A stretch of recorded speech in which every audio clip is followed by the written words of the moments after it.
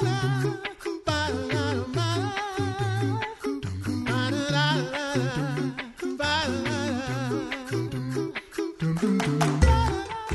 listening to The Coffee Hour. I'm Andy Bates. I'm Sarah Gulseth. And off the air already talking about food.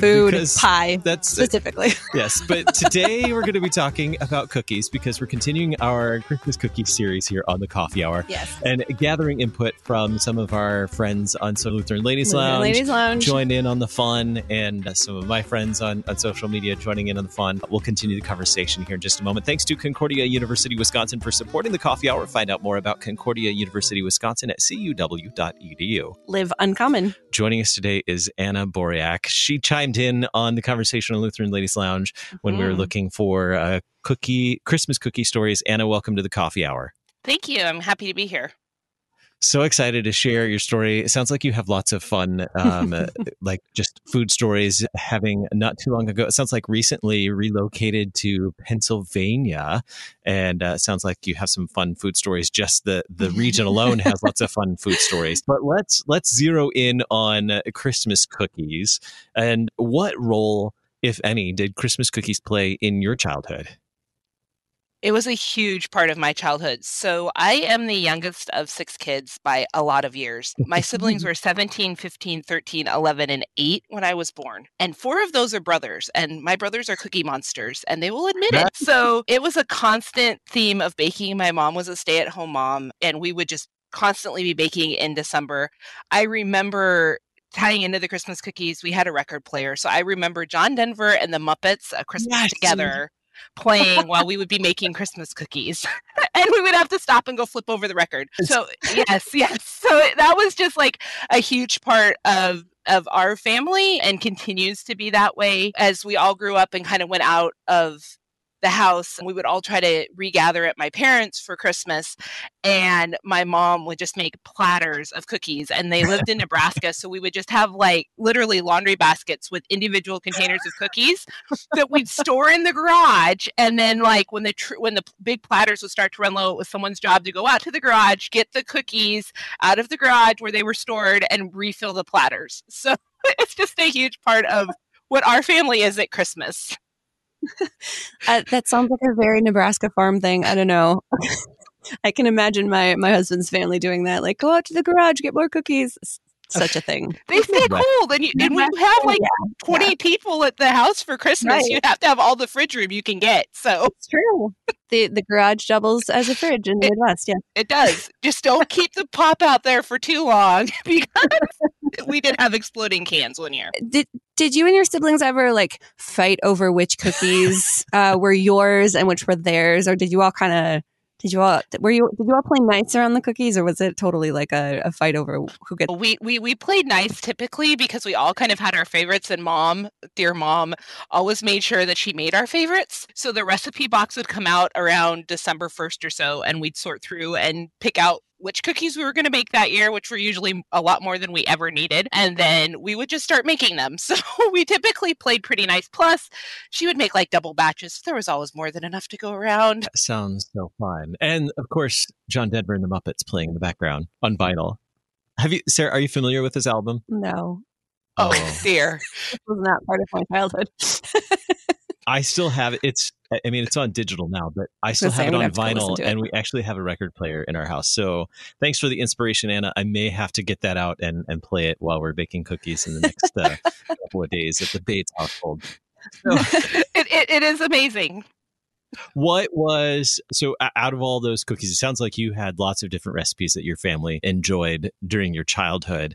Is there a favorite or one or two that really stood out for you? So one of them that stands out for me, it's not necessarily my favorite, but it's what I mentioned on the Lutheran Ladies Lounge, so I feel like I should mention it, is Springerle. So there's probably lots of people that are familiar with that, and it's a German pillow cookie that's made with anise. Now, other people make them with almond flavoring and lemon flavoring and different flavorings. In our household, it's traditional with anise, which is why I'm probably not the biggest fan of them, but it's a lot of powdered sugar and flour, and my mom still uses my great-great-grandma's recipe for it.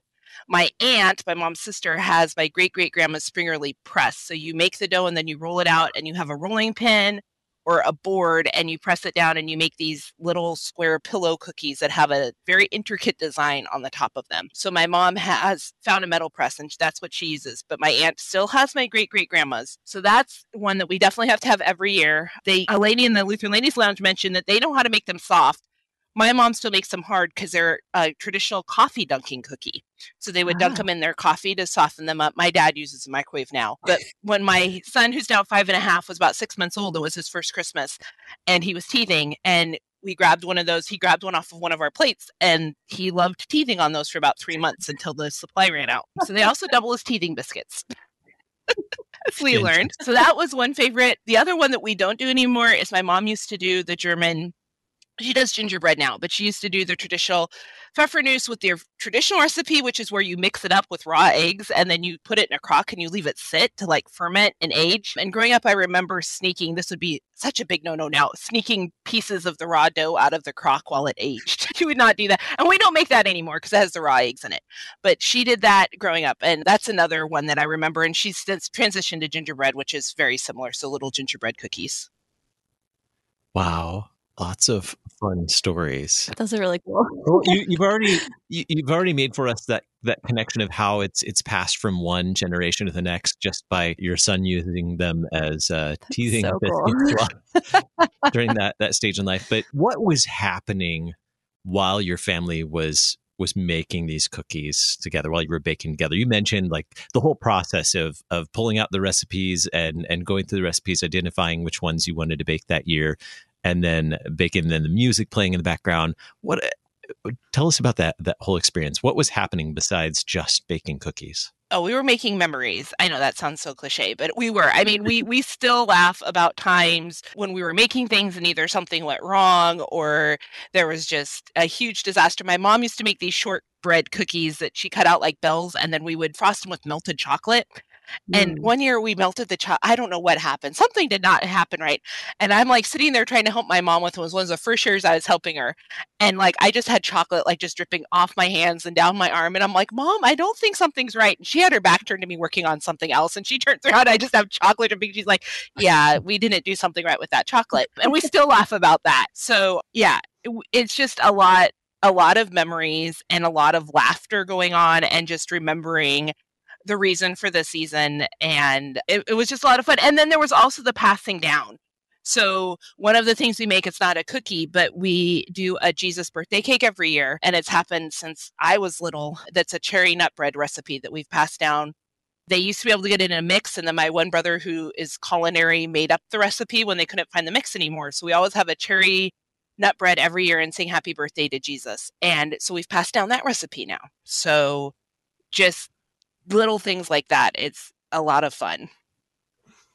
What are some of the other ways that you're bringing your traditions into your own family? I love the recipe box with recipes from your great-great-grandma. That is so cool. And I want to look through that recipe box. What are some of the other things that you've been able to do with your own?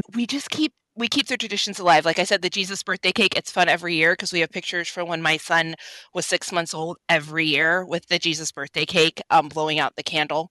So that's a lot of fun to see. And my parents are older and they live in attached in-laws quarters next door to us now, in our house here in Pennsylvania. And so being able to go over to my mom and learn some of her tricks that I haven't quite learned yet. Last year it was peanut brittle. She always made peanut brittle from scratch on the stove with the candy thermometer. So learning to do that from her and then passing that down to my son. So he's starting to he's 5.5 now. And for a couple of years now, he's been really interested in being in the kitchen with mom. So letting him be more hands-on and passing that down to him. So we just keep the cycle going. And I know my siblings, my brothers do the same thing with their families. They have family recipes that they still make every year and they pass it on to their kids as well. And any recipe that involves a candy thermometer is no joke. Right. Serious concentration. And the peanut brittle is really hard because you start off with just butter and sugar. So if you burn that, there's no going back. Right. Yeah. Yikes. It takes serious focus. Now for a 5.5, 6-year-old, that takes some serious concentration. That's a lot of effort. Yeah, he won't be doing that yet. Well, This has been a lot of fun, just sharing, hearing the memories and the joys that your family has enjoyed, spending time together in the kitchen, the conversations that happened, the memories that were made, and now being able to pass that on to the next generation. If there's one encouragement to fellow your brothers and sisters in Christ, or to fellow parents with just a minute left, what would you like to share about spending that time together in the kitchen?